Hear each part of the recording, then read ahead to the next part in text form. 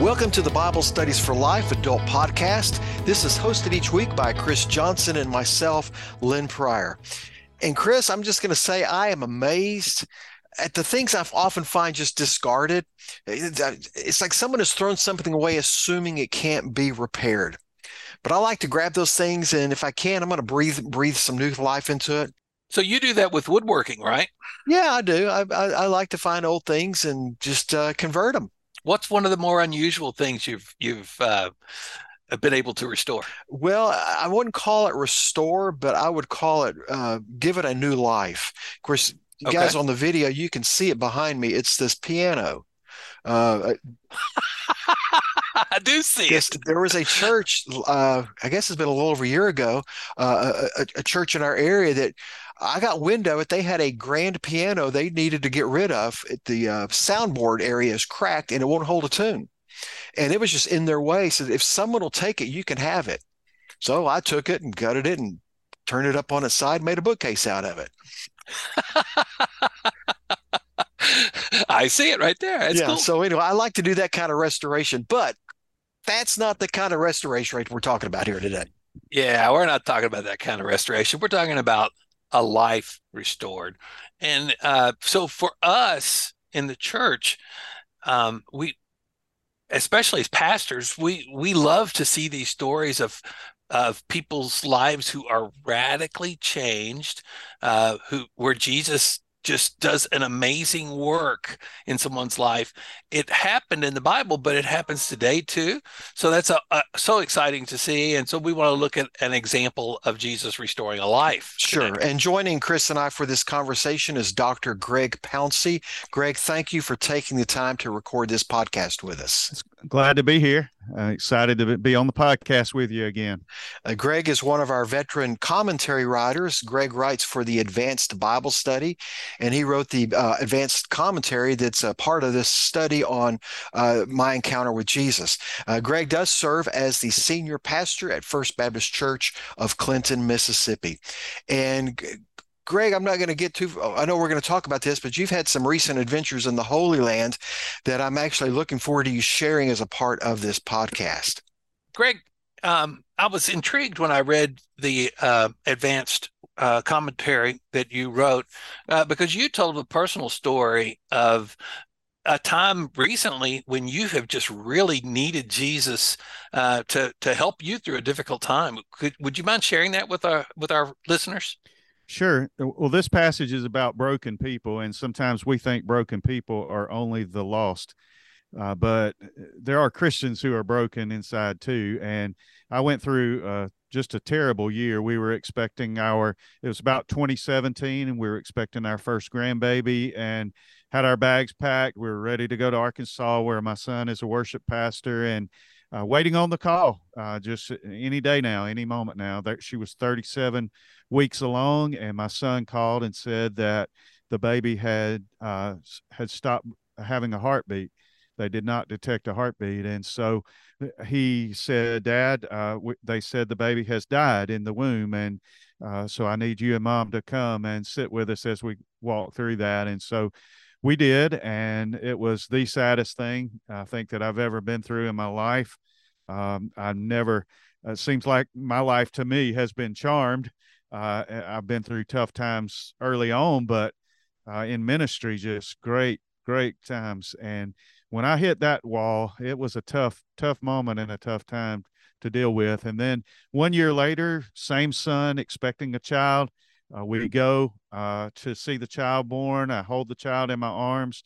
And first time I'm holding him, I get a call that our former student pastor, who had been living with us, going through some difficult issues, had taken his own life. And so I had to put the baby back in my son's arms, and I knew I had a church and a bunch of youth that were hurting, and I had to go back and minister to those families. And so inside, I just felt broken, and it just for the first time felt like things were not for me, they were against me. And I knew they weren't. My head told me that, but my heart told me different. And just coming out of that brokenness, I began to see that what I needed most of all was Jesus to pick me up. I was the man laying there beside. I didn't have energy to go and get in the pool. I needed somebody to come along and help me, and really the only person that could do that the way I needed it done was Jesus. It wasn't friends, or they tried. It wasn't church members. They were great helping me through that. But what I needed more than anything in that moment was I needed Jesus, and I needed a touch from him. And part of that is me leaving my church in Mobile and coming to Clinton. Uh, Happened out of all of that. And so it's a long story, but it's just to say that there's a lot of broken people in our world, and a lot of people that are looking for touches in all different directions, but none can touch us like Jesus can touch us. Greg, I appreciate you sharing your own story. And I want to encourage those of you who are listening to be transparent as you're a part of groups and as you're leading groups, to be willing to do the same, to share your stories of moments when you have needed Jesus to be there to help you, when you've cried out to God, oh, God, I need you, help me. You just be aware that people, as you share these kind of stories, and as we go into this Bible study, that it will open doors for others to tell their stories, and that's exactly what we want to happen in our Bible study groups. And that is certainly appropriate for this particular Bible study, since we're talking about Jesus restoring. Jesus restored what was broken in my life. So for our study, we're going to be in John chapter 5 and look at a man that Jesus restored. Let me begin reading. This is John 5. Let me begin reading in verse 2. By the sheep gate in Jerusalem, there is a pool called Bethesda in Aramaic, which has 5 colonnades. Within these lay a large number of the disabled, blind, lame, and paralyzed. One man was there who had been disabled for 38 years. When Jesus saw him lying there and realized he had already been there a long time, he said to him, "Do you want to get well?" "Sir," the disabled man answered, "I have no one to put me into the pool when the water is stirred up. But while I'm coming, someone goes down ahead of me." So Lynn, I'm reading along with you, and I notice that after verse 3, it goes to verse 5 in the Christian Standard Bible. Greg, tell us about that. We're missing a verse. The missing verse is there. It's just in your footnotes. But it is actually a verse that is explaining the tradition that surrounded this pool. And the earliest manuscripts, 400 and before, did not contain that verse. And that's why many translations, according to what their translation principles were, they decided where to place that. Should they place it in the text, or should they place it in the footnotes? Because all the oldest manuscripts did not contain it. Christian Standard decided to put that in the footnotes. It's not that this is a bad verse or this verse is misleading. No, really, it was probably added. In the 400s, people were farther removed from the Holy Land. They didn't understand the tradition of this pool. And so probably a later editor came along and said, oh, the reason that he was at this pool was because they believed that an angel stirred the waters. And when the waters were stirred, that brought healing properties to people's lives. And so there was a tradition in the Roman Empire that the god Asclepius, they had temples. Over 200 temples of Asclepius have been recovered. And one of the main ones in Pergamon that I was able to go to, you go into that temple and they would spend the night there in that temple. And then they would go through these ritual baths, and it provided healing for them from the god Asclepius, who was Apollo's son. And he was doing these healing properties because Apollo's wife was murdered. And so he got interested in healing and learned. And so these were like little hospitals that were all over the Roman Empire. And so I doubt very seriously that this was associated with that. But what was happening was most likely a spring was bringing up water, stirring the waters at different times. And because of these traditions in all these other places, they thought, well, maybe that when the waters are stirred, someone is healed. And so this man was waiting there by chance because he believed that this water, when it was stirred, would heal him. So, Greg, what you're saying is it wasn't that something legitimate actually happened here, but it's because of what happened or what the word they heard about these other places, they assumed it would happen here. It was just an assumption. That's correct. And the pool of Bethesda means the pool of mercy. And this is that association with that, that, hey, if we come here, we will get what we don't deserve. We will get this mercy poured out on us. We'll get this healing brought to us. So Lynn mentioned that you've been to the Holy Land recently and been at this location. Sure. I've been there. This be my 7th time. Back in December, I was there, and it's amazing because you see the Bible coming to life.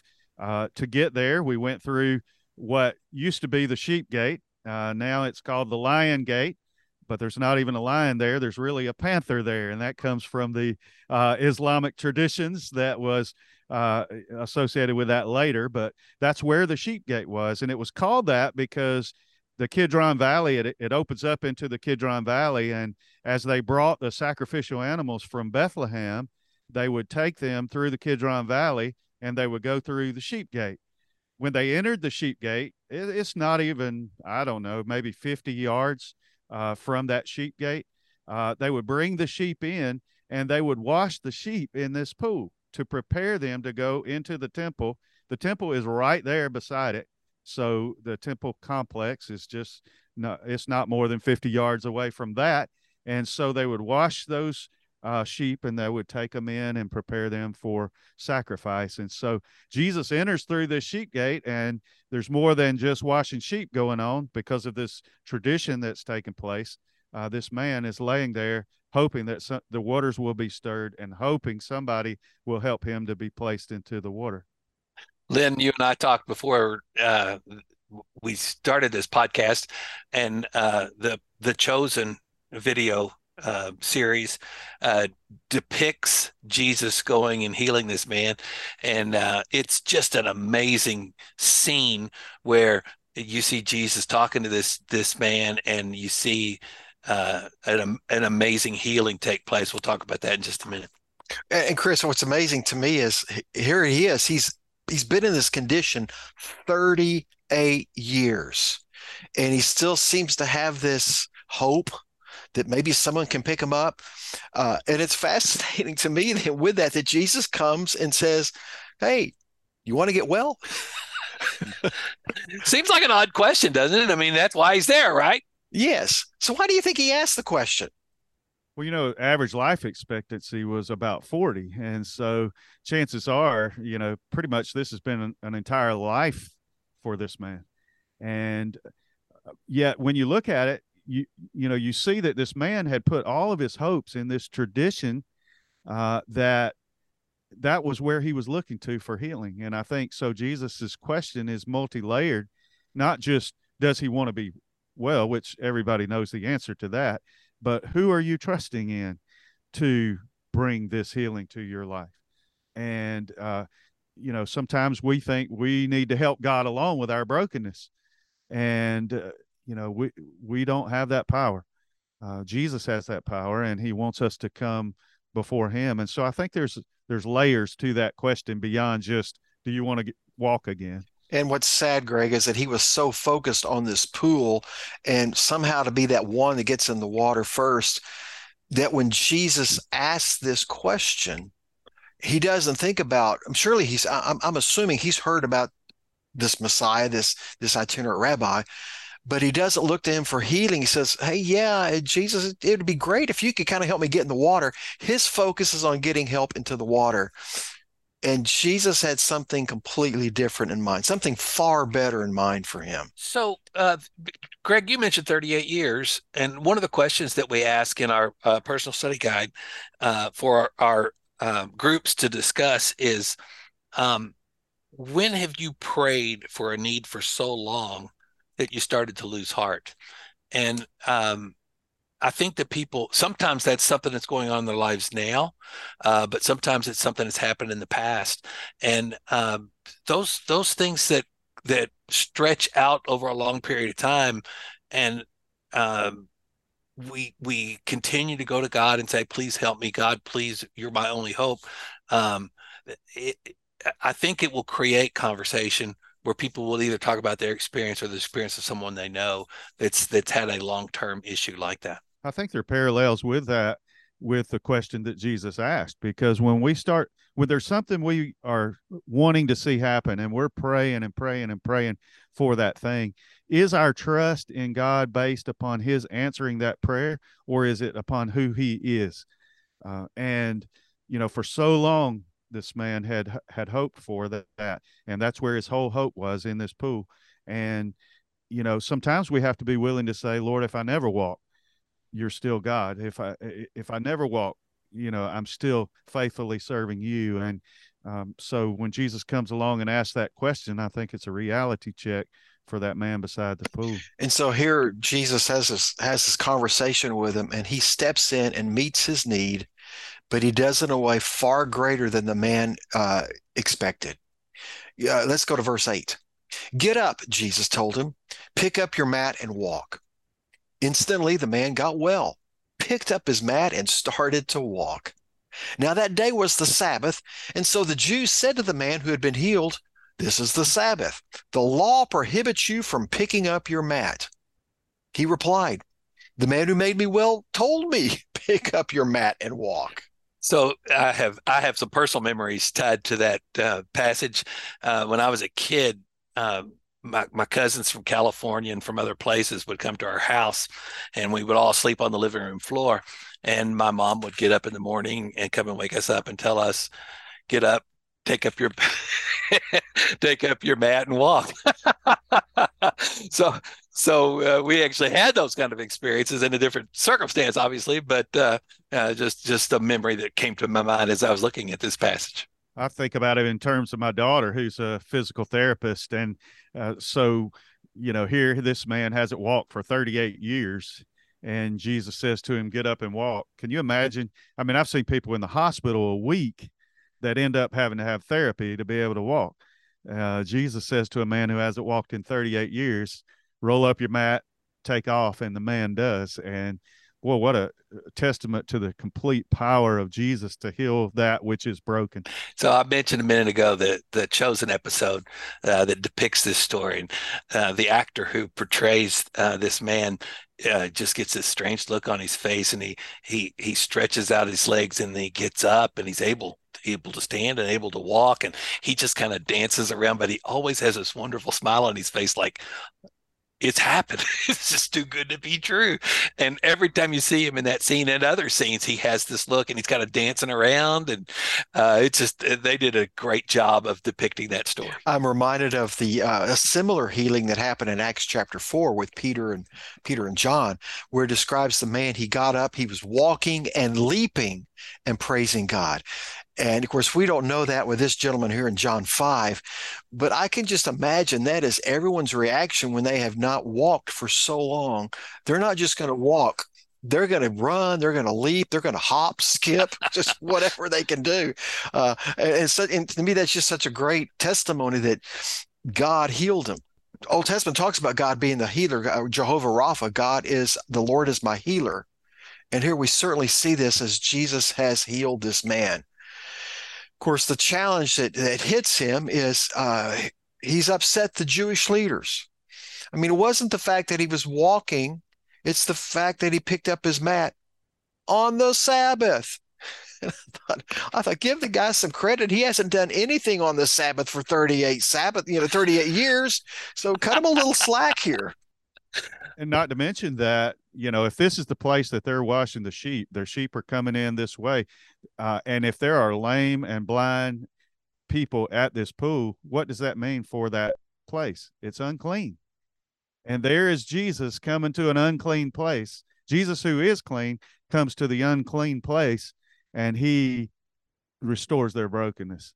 And to me, that speaks volumes of who Jesus is, what he came to do, that he was willing to go in the places where a typical rabbi, a typical priest would not want to be seen, and that is in a place of uncleanness. There's a couple of questions that we ask at the end of this section.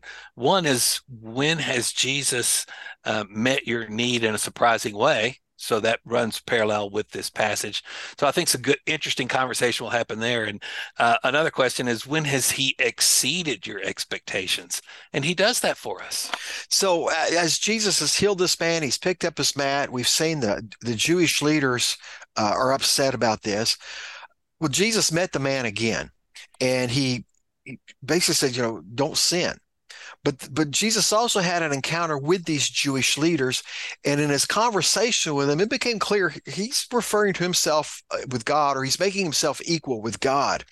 And it says there in the passage that not only was he breaking the Sabbath, but he was even calling God his own Father, making himself equal to God. So they're upset about this. But I want you to hear Jesus' next words as he continues talking to these Jewish leaders. Jesus replied, "Truly I tell you, the Son is not able to do anything on his own, but only what he sees the Father doing. For whatever the Father does, the Son likewise does these things. For the Father loves the Son and shows him everything he is doing, and he will show him greater works than these, so that you will be amazed. And just as the Father raises the dead and gives them life, so the Son also gives life to whom he wants." In the Bible study Experiencing God by Henry Blackaby, he uses this passage at verse 17 that says, where Jesus said, "My Father is still working, I'm working also." And then also verse 20, the Father loves the Son and shows him everything, and greater works than these. You'll be amazed at what you see him do. So it's interesting that when Jesus is accused of claiming to be God, claiming to be the Son of God, he typically just reinforces that by saying, "Yeah, you got it right." Yeah, I mean, who else could have healed the man? It certainly wasn't the water. The water didn't get stirred. He didn't get put in there. So who else do you think did this? And nobody could do that healing but God. And so Jesus is not, he's saying it's not an accident, or you've got to admit that this was an act of God. And then he aligns himself with God, and that's where they get upset. Well, the beauty of this story is, as we began this podcast, we see that Jesus restored what was broken in this man's life, that Jesus restores what's broken in our lives as well.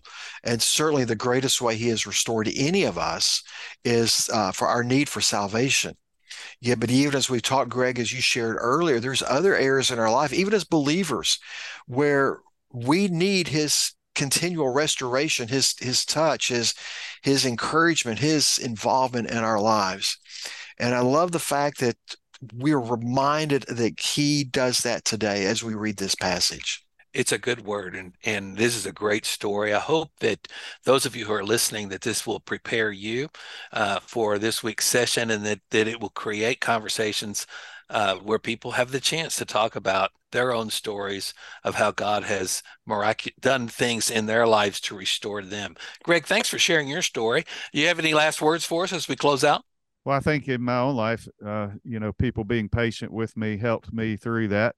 When I came back to church, people didn't just bombard me with questions and things, but they let me know they were there and they cared. And through them, I think I did experience the touch of Jesus.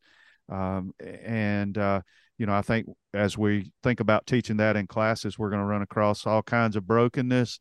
We can't be afraid to go and touch that brokenness. We can't remove ourselves from it. We have to, like Jesus, go and mediate the presence of Christ among the people that we serve. That's the beauty of our classes. I mean, it happens in the church, but in those smaller settings, like a Sunday school class, a group Bible study, I think where we can really be there to minister to each other in those occasions like that, Greg. And for our listeners, let me remind you, as I introduced Greg, that he does write for Advanced Bible Study. And I would encourage you to pick up a copy of this supplemental commentary that deals with the same passage that we look at each week in Bible Studies for Life, but he goes into a little more depth with it. And I just just think it's always a rich thing to read as I prepare to lead a Bible study. So, Greg, thank you for being a part of this. Chris, you too. And to all of you out there, we hope you have a great Bible study this week.